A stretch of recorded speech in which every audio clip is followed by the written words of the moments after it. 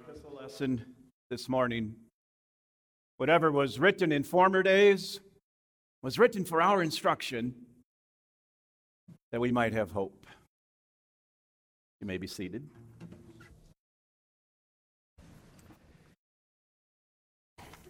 That's not our sermon text. It is a great verse that I love for a lot of reasons. The main one being that it tells us exactly why God caused His Scriptures to be written for our instruction, so that what might happen? That we might have hope.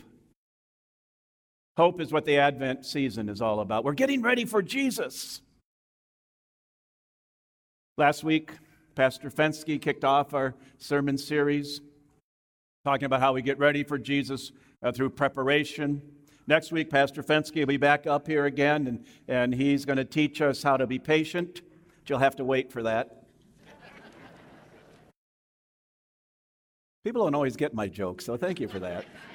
And usually they're not any funnier than that, so I understand.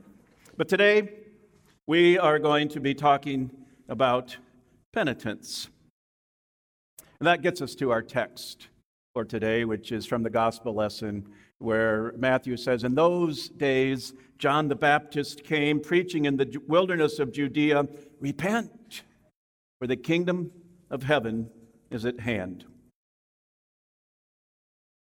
If you're looking at the sermon outline, you'll notice that the sermon is divided into two roughly equal parts. The first part, I'm going to spend a little bit of time trying to give an explanation of some of what was happening in the text.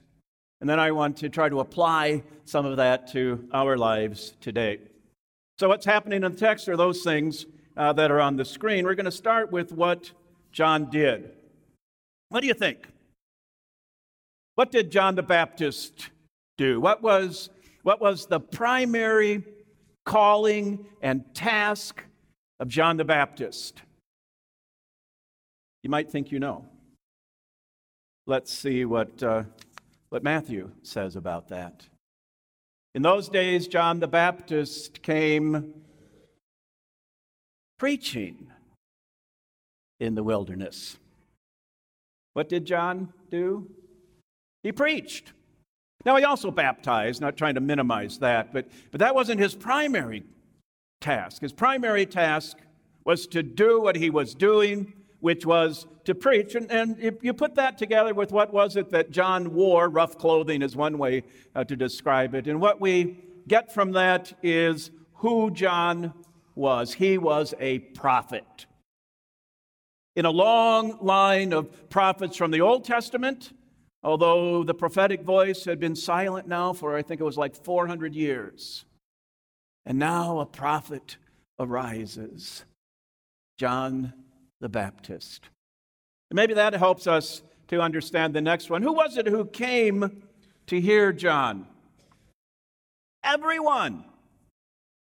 Jerusalem, all of Judea, all people from the regions around the Jordan, to hear this prophet whom the Lord had raised up. And so the voice of the Lord was once again being heard in Israel. The people flocked to see this prophet and to hear what it was that this prophet had to say. And what was it that John preached? Repent. I'm not sure if that was the message they expected, but apparently it didn't keep them away because they kept coming. Repent, for the kingdom of heaven is at hand. Let's think about that word kingdom for a minute. If you want to, usually you're not invited, and we're going to invite you twice now in a service. If you want to pull out your smartphone, you can. You don't have to if you don't want to. You wouldn't anyway. But if you'd like to, pull it out and go to one of your map applications, Google Maps or Apple Maps, and type in there, Kingdom of Saudi Arabia. Somebody else type in your map application, Kingdom of God. Now, those of you who typed kingdom of, and I did both of these, by the way, those of you who typed in kingdom of Saudi Arabia, it's going to take you to a place, the Middle East. You can see it right there on the map. If you type in kingdom of God, your phone might still be searching. Or maybe, as mine did, after a little while, it came to the next best thing and settled on a church. It was 20 miles away from here, I think it said. I just glanced at this. But it had the word kingdom and it had the word God in it. And so, okay, that must be what you're talking about. What's the point? When we think of the kingdom of God, let's not be confused by thinking it must be a place, like the kingdom of Saudi Arabia or the kingdom of Jordan, two kingdoms in the Middle East. There aren't too many kingdoms around anymore, are there? But those are two. But the kingdom of God is everywhere, because the kingdom of God is not a place. It is an activity. It is, you maybe have heard this definition before, it is the rule of God in the hearts of people. It's what God is doing. And John is announcing that the kingdom of God is at hand. It's right here. It's kind of here, and it's still coming. That's what he means. The rule of God has broken into the world of humans in the person of Jesus Christ. And John was preparing those humans to meet Jesus, to listen to him, so they could be saved by him. So how does one become a part of this kingdom of God? John has the answer for that, right? Repent, for the kingdom of God is at hand. That word repent can mean turn or return, turn away from sin, return to the Lord, turn from unbelief to faith. And that's pretty much how John was using it. He was talking to people primarily who were, they had walked away from God, and they were not believers, and John is calling them back to the Lord, calling them to turn from unbelief to faith. That doesn't really describe us, does it? The need to turn from unbelief to faith. It really doesn't, because we have faith. Although we know that sometimes in our weakness of faith, we start to walk away from the Lord, and then he calls us back. But just because we maybe don't fit the exact parameters that John had of the people to whom he was preaching, doesn't mean his call to repentance doesn't apply to us, because it certainly does. The Lord calls to us each day to repent of our sin. Unfortunately, there are impediments to penitence. I had to practice say that's kind of a tongue twister, but impediments to penitence. But that's always been the case. That's why John was sent ahead of the Messiah to prepare the way of the Lord, to make his paths straight, to get all of those obstacles, all of those impediments out of the way, everything that stood between people and the Savior. And John said, that's what repentance is all about. So, what are some impediments to penitence? The first one, you know what? Ignore what's on the screen. I think those are applicable, but I've thought of some that I think maybe apply to us a little bit more in our day and age. And you tell me if I'm right or wrong. Tell me afterwards. I think there might be two others. We'll talk a little bit about pride and fear, I suppose. But I think there might be two others that stand more as impediments to us in genuine penitence, genuinely coming to the Lord with our hearts bare and open to him. I think the first one might be, I didn't have a lot of time to figure this out, so it's a little rough, but I think the first one might be familiarity. How many times have we been told to repent? Every time we come to church, right? We confess our sins and good. We need to. But sometimes with familiarity, well, the more you hear things, sometimes the less you actually hear them. Let's not make that mistake today. And maybe the other impediment that's not on the screen is, there's probably a better way to say it, and this is a phrase that a theologian coined about 70 or 80 years ago. Cheap grace is what I'm talking about. The familiarity of confession and hearing the words of forgiveness sometimes means that we just kind of take that for granted and oh, good. God forgives me. Jesus loves me. He died for me. And so we'll confess our sin because that's how we get forgiven. That's not the best theology, but that's what's in our mind quite often. We'll confess our sin because that's how we get forgiven.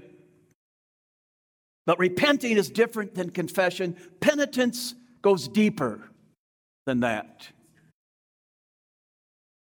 So penitence says we're not confessing our sin to be forgiven of it, but to be rid of it. Asking God to help us to do away with that sin and to get away from that sin. And sometimes maybe we're not so sure that we want to go quite that far. Maybe that's just a little too fanatical for us. So back to pride and fear, we'll just touch on those briefly then. We know, don't we, that our pride can certainly be an impediment to penitence. Who wants to admit that they were wrong? And then also fear. Now, certainly, the part of the fear here is the vulnerability, because confessing our sins means admitting our guilt, and that invites judgment upon us. But honestly, because we have heard so often, and good, we've heard so often that Jesus' blood washes away our sin, we don't fear God's punishment so much anymore, do we? Well, He tells us not to. Perfect love drives out fear. But here's maybe a fear that we do have, and that echoes what I said before, so I'll just remind you of it. Penitence implies or maybe even requires change. Requires us to change our way of thinking, to change our way of acting, to leave behind a sin. And that kind of change can be fearsome indeed. So let's sum all that up. With the impediments to penitence, pride and fear prompt us to say when confronted with our sin, well, it's not my fault. While genuine penitence prompts us to admit it's all my fault. And once we do that, we are on the path to penitence. And you see that the two words that are used there, hope and faith. Hope, over the years, has become one of my favorite words. Because hope always looks to the future. Hope always looks for something better. Hope looks to God. And we have hope that in spite of what we see around us, what is swirling around us, we have hope in Him. We have hope in Christ.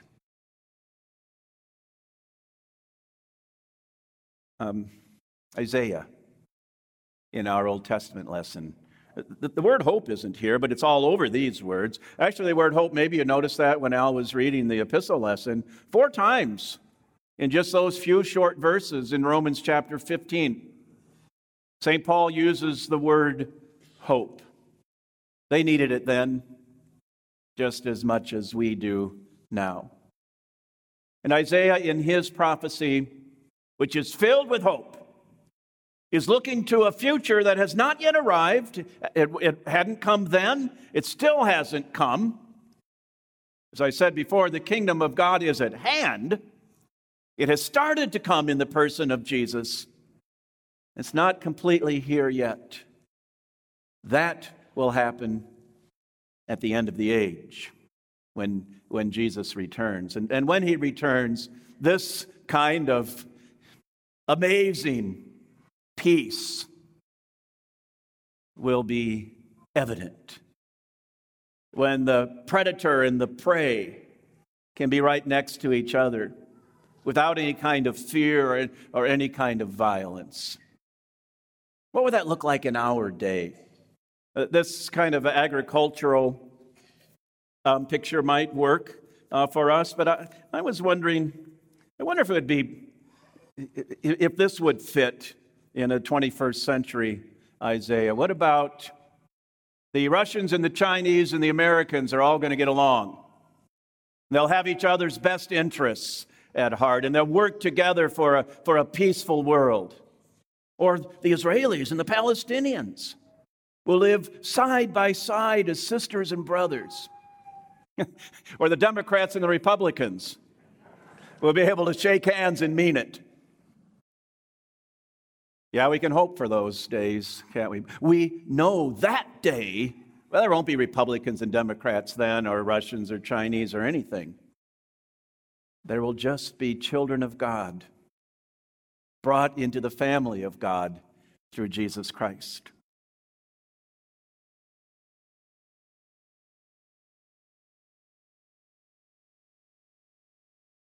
Well, we need to talk about faith. I said that we have hope in spite of what we see around us, but faith means we have hope because of what we see in the manger at Christmas, the cross on Good Friday, the empty tomb on Easter Sunday.